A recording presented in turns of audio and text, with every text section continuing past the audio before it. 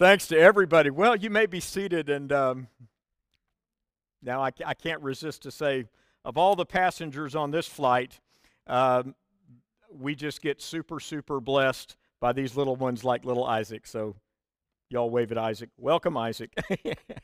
What a blessing! I tell you, these kids, it's so beautiful, and all the things we share with our boys and girls. And welcome to each of our guests today. If you're visiting for the first or second time, your presence means so much to us. It's a part of our journey. It's a part of our calling to share one with another in the good things of God together. And today, we're doing part 2 of a 3-part series on a vital truth that is, again, in a way, like what I just said about the anchor. It's kind of an anchor of the truth in every Christian's walk with God. And they hear it, most hear it, maybe the most distinctly at the communion table, which again we'll be meeting at the communion table together on November the 19th, just prior to the Thanksgiving week. But sometimes the resonance of these words escapes the Christian brain, and those are what the Lord Jesus said to his disciples in the night in which he was betrayed and broke bread and distributed it to them, and then gave them the fruit of the vine, to really take the old Passover experience of ancient times that was in the minor key of anticipation of the coming Messiah, and in musically we might say it's the minor key with a bit of a plaintive sound of yearning and anticipation. And Jesus, by his words, elevated the entire calling of every person of faith to a major key of grace and hope and eternal assurance through the blood that he was to shed on the cross through his resurrection glory. So we could say this, that when Jesus spoke these words, "This is my covenant. This is the new covenant in my blood. Do this as often as you drink it in remembrance of me." Now, as often as worshipers may hear these words, and as resonant as they are, it is like an anchor too, in that it is this secure truth that is at the very foundation of all the great blessings of freedom and grace that come into our lives. When we think about the minor key in music and the major key, we might look at it like this, that God had designed it in such a way that we need to be alerted to our need even before we find God's fulfillment of that need. Now, God did that in a historical way over the span of centuries, actually millennia, but he also does it on the individual level in that the word of the gospel comes to us to bring an awareness, an awakening in a sense of how lost we are. How many people maybe sing Amazing Grace, how sweet the sound that saved a wretch like me, and yet not understand that truly in every sense of the word, each of us in our own way are wretched. And yet in today's generation, often we're hearing, or when we hear about the amazing grace, the amazing part of it, the astounding part of it, that grace rescued us from the pit of our sin, is not vividly clear to many people. Therefore, when Jesus said, "This is the new covenant in my blood given for you," the very words signal to our soul what the Bible describes in a number of places as the keys of the kingdom. We're going to talk about the keys of the kingdom in light of these words, "This is the new covenant in my blood," with the backdrop of that minor key. Again, musically speaking, the minor key that signals a kind of yearning for what is out there and what the soul desires, but of course cannot obtain on its own. And then in the New Testament, the major key, where the brightness and the fullness and the fulfillment of God's promise through the Messiah becomes crystal clear in those words, "This is the new covenant."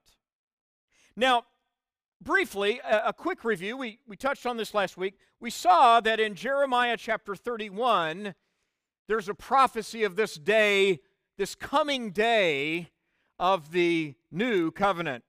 And I'd like you to take a Bible, if you would. There, the Bibles that are available in the chairs are a good starting point for us today, because we will look together at a couple of passages of Scripture that I want to invite you to read along with me as we think about what the meaning of this is for us in the now, the new covenant. Why is this so significant? Why is it an anchor, in a way, if you think of it in a pictorial way, beneath the vast ocean of life, there's this great anchor that secures you and is a real part of how you and I interact with Almighty God. Let's do this. If you have your Bible there, open to that 2 Corinthians chapter 3 passage. And as you go to 2 Corinthians chapter 3, remember that what I'm hinting at here on the screen is a prophecy that is embedded in a phenomenally significant time in the experience of the Israeli people, because the horizon in their lives could not have been more dark at this point in time. Their entire existential reason as a nation had gotten blown to smithereens by the invasion of the world power of that time, the Babylonians. And Jeremiah's ministry that had spanned almost a half century, an incredibly long ministry, an incredibly difficult assignment, had warned of the coming destruction years before it actually happened. And yet also Jeremiah was tasked with living through the very same cataclysmic events that he was sent to prophesy of.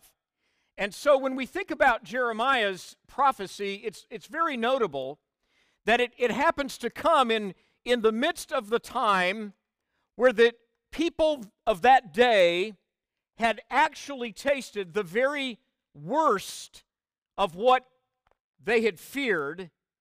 And even today, one of the interesting things about the state of Israel is that because of recent events that are quite unprecedented, once again, God is using that tiny little piece of real estate to reshape events in the Middle East. Jeremiah's prophecy was a foreshadowing of a great redemptive restoration that was to come. And it had national implications for the natural people of Israel, of course, in many of which we are seeing played out before our very eyes today, in light of the fact that there are the very significance of that tiny piece of real estate once again has become pivotal in changing the dynamic of the Middle East in terms of how the Arabic nations are relating to Israel. There's some amazing developments in that area. And in recently at the United Nations, when Prime Minister Netanyahu was speaking about the events of about the last 5 years, particularly the beginning of the Abrahamic Accords, the Prime Minister referenced the very thing that is at the core of why God used Jeremiah. And I thought it was fascinating that this happened in a UN speech, in that Prime Minister Netanyahu spoke about how the tiny real estate of the state of Israel has now become pivotal through the Abrahamic Accords of a literal sea change in how people are viewing the prospects of peace in the Middle East. The troubles are still monumental and they are mind-boggling, and the greatest minds of conflict resolution are put to the maximum test whenever you look at the Middle East. And yet the significance of the very land that God chose and singled out and used in the days of Jeremiah is now, again, pivotal in global events. But Jeremiah's purpose was not really the focus on those far distant future events as much as the focus on the reason for hope. And that is a linkage with you and I today, wherever you are. You may say, I don't understand the last 5 things he said, but wherever you are, the linkage with hope is anchored in these words. This is the new covenant. What's remarkable is that anchor of hope was put into play in about 6 centuries prior to the death of Christ, right around 590 BC. And here is the word of the Lord from Jeremiah. I will make a new covenant with the people of Israel in those days. Now, when you open 2 Corinthians chapter 3, and notice there in the 3rd verse that we saw last week why this promise of a new covenant is so vital. And in the text of 2 Corinthians chapter 3, verse 3,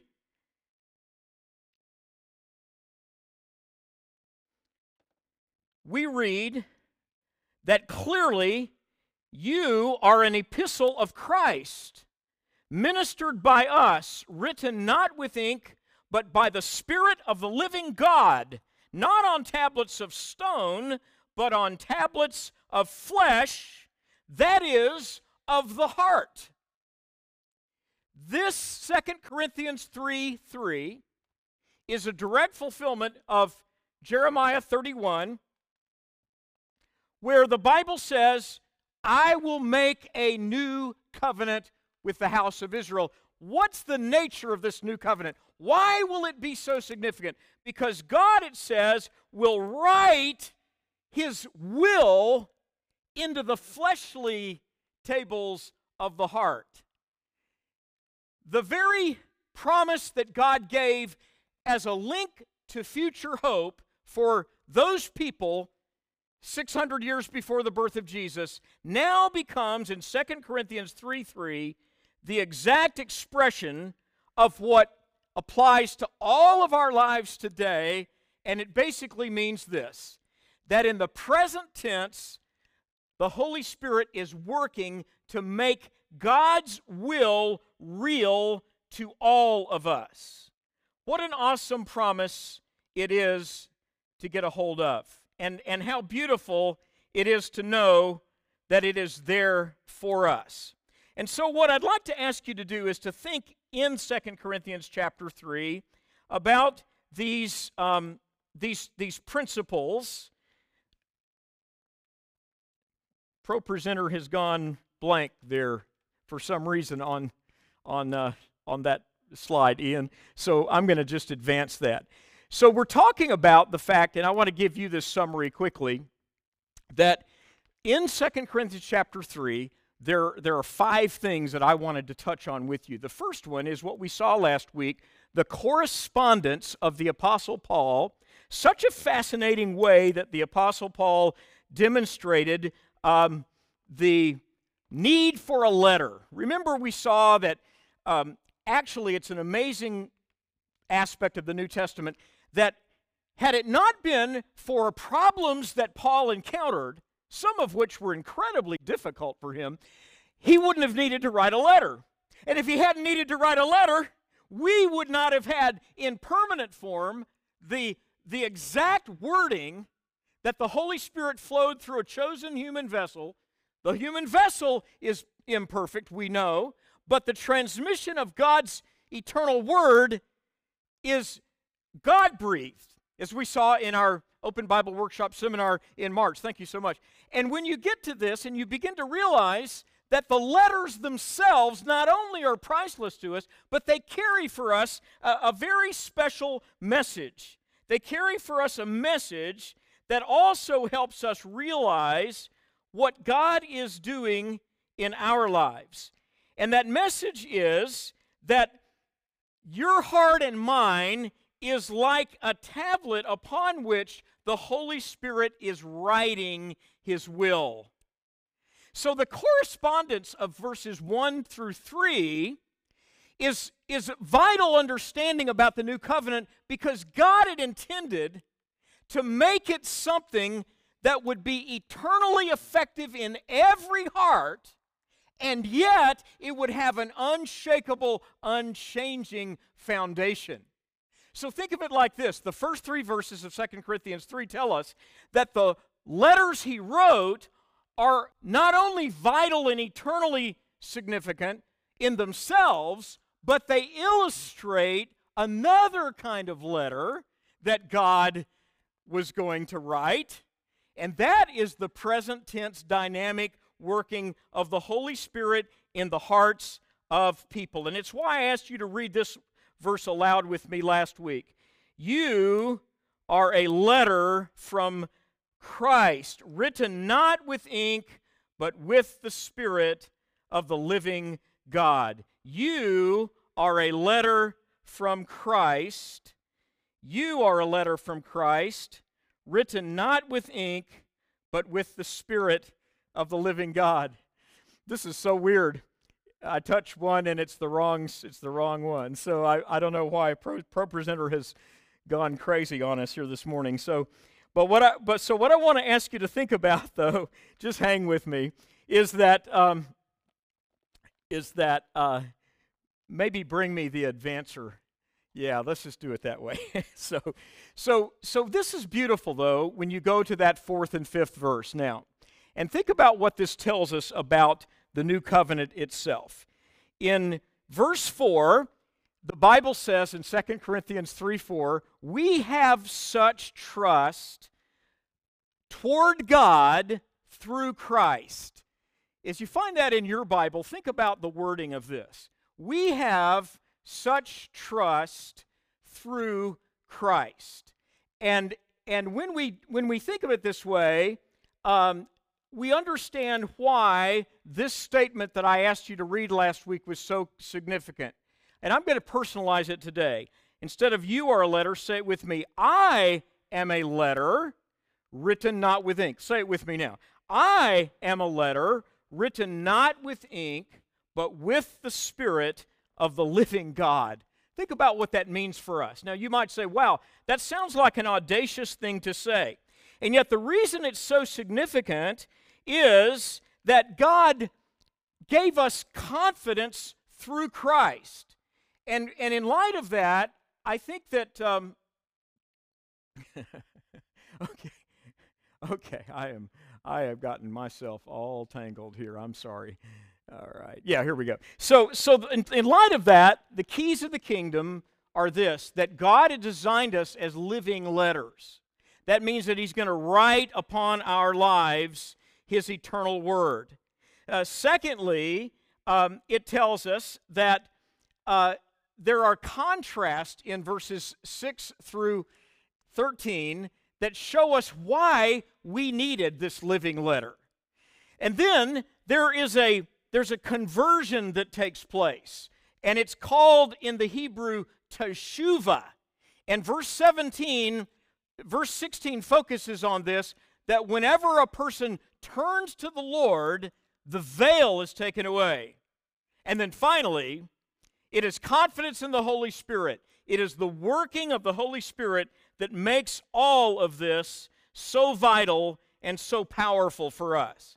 And so I think one way that we might look at this would be to think about the 3 callings. Now, here we have in 2 Corinthians chapter 3, verse 4, that we are living epistles. Verses 3 and 4, we're living epistles known and read of all men.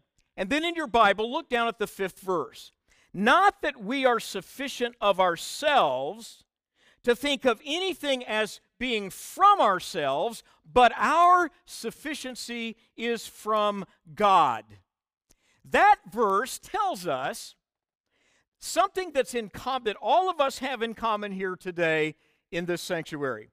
And that is, God is doing a work in your life because you were redeemed by the blood of the Lord Jesus Christ. but it could only happen through the resurrection power that came after his crucifixion. In the resurrection life of Jesus, there are 3 places in the Bible where you and I, our callings are described as being given this new life to energize who we are. The first one is living sacrifices. Now, that text is Romans 12. We're not going to turn to these, but I want you to have them for yourself, because that's a worship text, but it's more than the worship we think of just in, say, assembling and participating in songs of worship and a service. That is designed to be the kind of the training ground, the springboard of a life of worship. So Romans 12:1 talks about it in this light, that we are living sacrifices. Say those words aloud with me today. Living sacrifices. Now, it's against the backdrop of that Old Testament we saw in Jeremiah's day. They were depending upon sacrifices of animals that would come to an altar and would take the place of the sinner. Now, through the cross of Jesus Christ, the Bible tells us that everything that needed to be done in order for us to be reconciled to God was done through what Jesus Christ did on the cross and in the resurrection. So we might say, well, there's no more need for a sacrifice, and that's right. There's no more need for a sacrifice for sin. The sacrifice for sin is complete. In his dying gasp, the Lord Jesus said, "It is finished." In the completion of that sacrifice, Scripture tells us you and I, putting our trust in Christ, can go free. We can live free. We can grow in the grace of God because we stand on a foundation of forgiveness. We can never add one iota of merit to the sacrificial atoning blood of our Lord and Savior Jesus Christ. But there's a different kind of sacrifice, and that is the sacrifices of a total giving of our lives to God. Now, these living sacrifices, we might say, are sacrifices of gratitude. These are grateful sacrifices. Martin Luther summarized this about 550 years ago in a very succinct way when he said, "Salvation is all of grace and service is all gratitude." Very simple.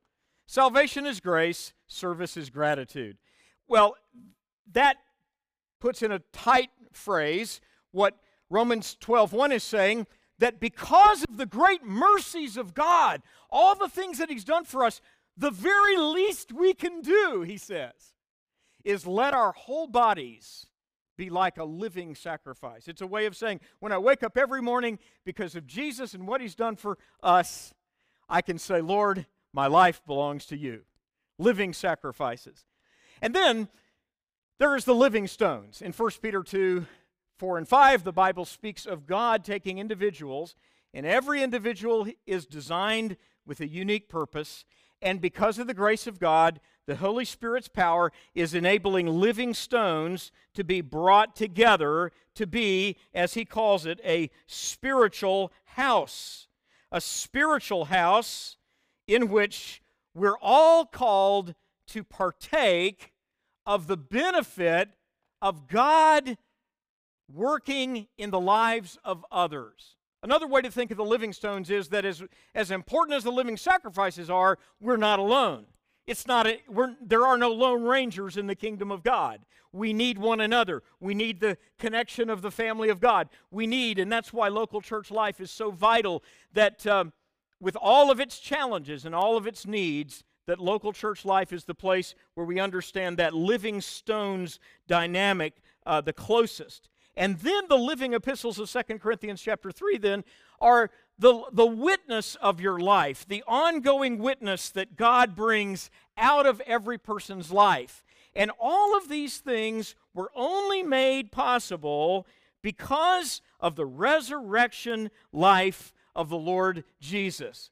And then that leads us to the heart of 2 Corinthians 3. And with your Bible open, look now at verse 7. Now here we get to an amazing contrast. I think of it as the contrasting covenants. Remember, we saw in the days of Jeremiah, there was a promise of a day when God would walk with his people, work with his people, that communion with the living God would be something available to every person, that God would write his will into their hearts.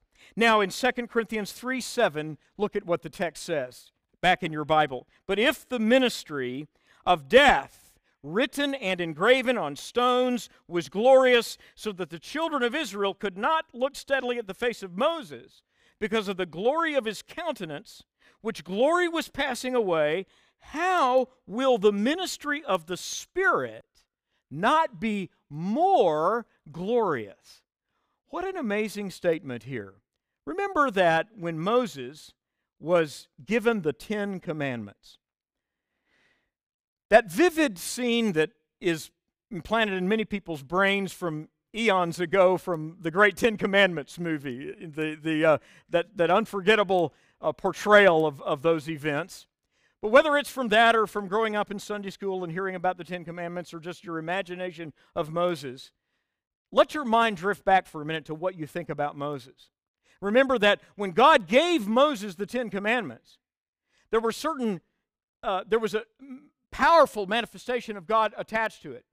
Not long after the giving the 10 Commandments and the magnificent portrayal of the coming tabernacle, the people of Israel fell deeply into rebellion and sin when they worshiped the golden calf in Exodus 32.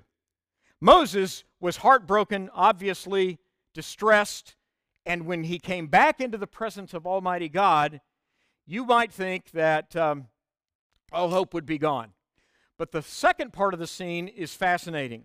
As God brings Moses into his presence, he now is not only going to reissue the commandments, but he sets up a pattern that will showcase in the future the power of this new covenant. This is what 2 Corinthians 3:7 is talking about. And what happened was that Moses goes into the immediate presence of Almighty God, and the Shekinah glory, the sheer radiance, the sheer splendor of his glory was so great that God manifested his power in Moses' life in a way that there was a sheen on Moses' face. And what this sheen reflected was that even with stone tablets, there was a glory that was indescribably powerful that Moses experienced. Yes, even with these stone tablets. Well, in 2 Corinthians 3, we've already seen God's intention was not to leave his law written in stone. His intention was to make this an actual experience of the human heart. So in the text of 2 Corinthians 3, the use of the word flesh it's one of only two places in the New Testament where flesh is used positively, because in 2 Corinthians 3, it has to do with the human heart, the humanity. And it is indicating that our hearts need what only God can impart. So the first contrast of the covenant was between stone tablets and human hearts. Stone and fleshly. Stone and fleshly. Now the second contrast is between letter and spirit. And we touched on that also briefly last week. But the contrast is very significant because the contrast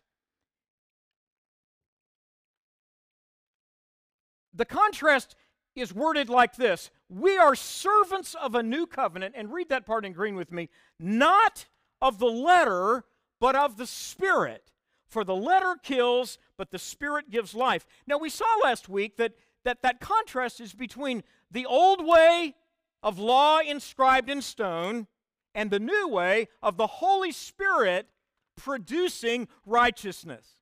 Another way we might put it is that the Old Covenant illustrated and demonstrated the need for salvation. The New Covenant gives us the full power of salvation.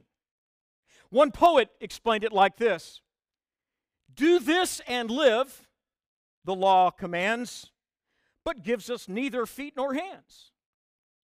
A better hope the gospel brings, it bids us fly and gives us wings. That is, Old Covenant law was needed, but it was insufficient. Now we might say, why was it insufficient? Well, I look at it like this because it leads right into the third contrast. The third contrast, not only is it stone versus fleshly, not only is it letter versus spirit, but it's also in 2 Corinthians 3:8, it is condemnation versus righteousness. Where does righteousness come from? The human heart is not a factory for righteousness. No human heart can create right standing with God.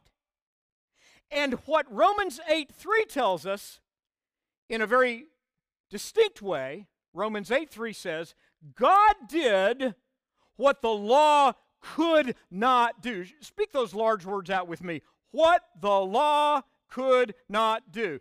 Now, it's vital to know this because the 7th chapter of Romans shows us that we shouldn't think of the law as this nefarious instrument. No, the law had a significant purpose in history, and Paul says in Romans 7 that the law is holy and righteous and good. The problem is, again, the large words say it with me, what the law could not do. What could the law not do? The law could not produce righteousness in this sinful heart of mine or in yours. So the law, another way to look at the law would be, in modern medical technology terms, would be an MRI. The law is God's MRI. In the MRI or a CAT scan, specialists in medical practice are looking to see exactly, precisely what is wrong in the human body. The law was God's eternal MRI. And humanity was examined under the microscope of the law, and it became crystal clear that there is nothing the law can do to produce what you and I need every day, which is freshness of life in God, righteousness, the capacity to obey, an attitude of hope in Christ, and the power when you're tempted to do something really that you know and your conscience tells you this is wrong. You're about to say something you're going to regret. Or you're about to do something you know is contrary to the will of God. Where's the power to change? It's the power of the Holy Spirit working in the hearts of the redeemed. So what we find then in this contrast in 2 Corinthians 3, Paul has used his own correspondence as an example of the living letters that will be written on the heart. Paul has given us a picture of the calling we have to be living sacrifices, to be living epistles, to be living stones. Why? The living part comes from our Savior. His resurrection life gives us the capacity to do these things. And then to go deeper to say, why did we need this? Contrast the covenants. One covenant speaks of law written on stone. The other speaks of the Word of the living God being produced into the life of a human heart. The writing of God's will into the heart. The second contrast is letter versus spirit. It's not the capacity to follow specific guidelines. It's the working of the Holy Spirit to make those guidelines a part of our response to the living person of our Savior. Another way to put letter and spirit would be it's living under the lordship of Jesus that frees us from legalism. Legalism is simply a human endeavor to try to produce righteousness by following prescriptions and guidelines. Those prescriptions and guidelines might be good in many cases, but the human endeavor always fouls it up. The human endeavor stretches guidelines and makes them absurd, or the human endeavor finds all kinds of loopholes in order to avoid obeying that prescription. Bottom line is, when we get our grubby human fingers around rules and regulations, we always produce a mess. And letter versus spirit simply says God had a better way. And that is relating you and me to the living person of Christ through His Word. And that's why when Jesus talked about discipleship, He said, if you continue in my Word, then are you my disciples indeed, and you will know the truth, and the truth will make you free. Now the contrast then focuses on the last thing I want to touch on today, and that is the absolute splendor of the surpassing glory of what the new covenant gives us. Let me put it in different words. The new covenant that Christ has given us, that we honor as we come to the Lord's table, and that we know is the anchor in all aspects of your Christian life, that new covenant is God's avenue of bringing a glory to our lives that even surpasses the glory that caused Moses to have to put a veil over his face because the shine coming from the presence of God was so incandescent. Here it is from the text. Read it with me. Now it was so, when Moses came down from Mount Sinai, and the 2 tablets of the testimony were in Moses' hand when he came down from the mountain, that Moses did not know that the skin of his face shone. This moment in the re-giving of the law, in God's awesome covenant gift to Moses, was attended by a spectacular glory, so physically resplendent that Moses didn't even know as he comes out of the immediate presence of God that his face is a blinding light to the people around him. Wow. Now, like many things in God's plan in the New Testament, He gives us this as a backdrop to show us something greater. Could you shout out with me, far greater? Say it with me, far greater. Well, yes, the skin of his face shone while he talked with God. But when Aaron and all the children of Israel saw Moses, behold, the skin of his face shone, and they were afraid to come near him. So what's happening in this contrast between the glory on Moses' face and your chapter there in 2 Corinthians 3? Well, look in your Bible at 2 Corinthians 3, and now look at verse 9 and 10. For if the ministry of condemnation had glory, what is that? That's that old covenant. The ministry of righteousness, what's that? That's the new covenant. The ministry of righteousness exceeds much more in glory. Help me one more time, friends. Say, more glory. More glory. And then look at verse 10. For even what was made glorious had no glory in this respect because of the glory that excels. That sentence is basically saying, as glorious as what happened to Moses is, compared to what God has done through Christ, it now pales into insignificance. This is like comparing, the massive light, the Klieg lights on a football field in an NFL stadium. Compare those to the little closet, the little light in the glove compartment of your car in the dark. It's like you can't even make a comparison that does justice to this. Now look at verse 11. For what if what is passing away was glorious? What's that? Old covenant. What remains, what's that? New covenant. What remains is much more glorious. Now, here's the beautiful thing. The contrast is that the Torah, or the law, came to Moses with this supreme glory. The splendor of God's glory literally captivated Moses' face. The veil on Moses' face when speaking to the Israelites was necessary to protect them from the splendor of being in direct contact with God. But there was no veil when Moses was communing with God.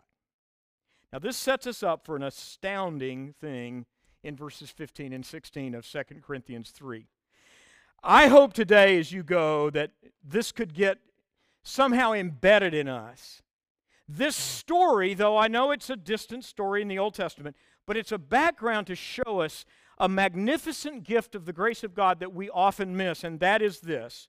2 Corinthians 3:13. Unlike Moses, who put a veil over his face, that the children of Israel could not look steadily at the end of what was passing away, but their minds were blinded, for until this day the same veil remains unlifted in the reading of the Old Testament, because the veil is taken away in Christ. Now here's the beautiful thing. Through the Lord Jesus Christ, God gave a glory that far surpasses even what Moses experienced. And now another difference is that God says, to come to God, you don't have to be veiled anymore.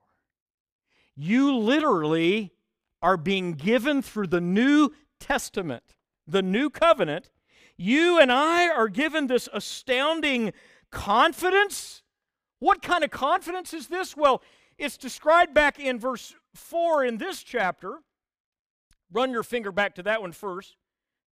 Look at verse 4. We have such trust through Christ toward God. 2 Corinthians 3:4. And the parallel here in Ephesians is this. Read this one with me aloud. In Him and through faith in Him, we may approach God with freedom and confidence. With what? An unveiled face. See, the Apostle Paul explains there in 2 Corinthians 3:13 and 14 that even today when people just read the Old Testament, now he draws from the Old Testament all the time, so he's not saying not to read it, it's the entire Word of God. But his point is the Old Covenant, he says, if they read it without understanding what Jesus did for us, they're veiled because it's aiming us to a relationship with a person. And now through the grace of God, we're united with that person. And then finally, 2 Corinthians 3, verse 16, read that one last verse with me now. Nevertheless, when one turns to the Lord, the veil is taken away. When one turns to the Lord. Hebrews had this term for this called teshuvah. It literally means a turning. Teshuvah was a turning. And the text tells us when a person turns to the Lord, the veil is taken away. The teshuvah means that the entire life pivots and is reoriented to a new place on the horizon. That is, God does a work that no human heart can ever do, and yet our human heart has to say yes. So teshuvah is the working of the grace of God that brings this awareness to us. The glory of the grace of God has come. Christ promised, "Come unto me, all you that labor and are heavy laden, and I will give you rest." It is the personal relationship with the risen Savior, and in our hearts we say, "Turn me, Lord." Yes, turn me. I couldn't turn myself. But the Lord turns me. In the book of Acts, Apostle Paul explained it as the reason that we need to hear and cherish and celebrate the cross of Christ, because he explained to those that were of an Israelite background in these words, "Unto you first, God, having raised up his servant Jesus, sent him to bless you in turning away every one of you from your wickedness." This verse strikes me as a wonderful thing to go into this beautiful day with, to realize that it is a blessing. Think of it. It's a blessing from God to be turned away from your sins. It's the first way that he blessed the first hearers of the gospel. He blessed them by sending Christ so that teshuvah, the turning, could happen in their hearts. And friends, if it can happen in their hearts, hallelujah, he now invites us to be the people of that great turning. Let's pray together. Thank you for your patience today, for some of the oddities of this time. Lord, I pray in the name of Jesus you would bring to every heart here today an awareness of how beyond what human words could ever convey, that the glory of the New Testament, the glory of the New Covenant, not only surpasses that of the Old, but that the glory that you have promised brings us into an unveiled face relationship with our risen Savior. May those who are here, who may have any question in their heart or life about what it means to fully trust in Jesus, may it become crystal clear in these days. In Jesus' name, amen.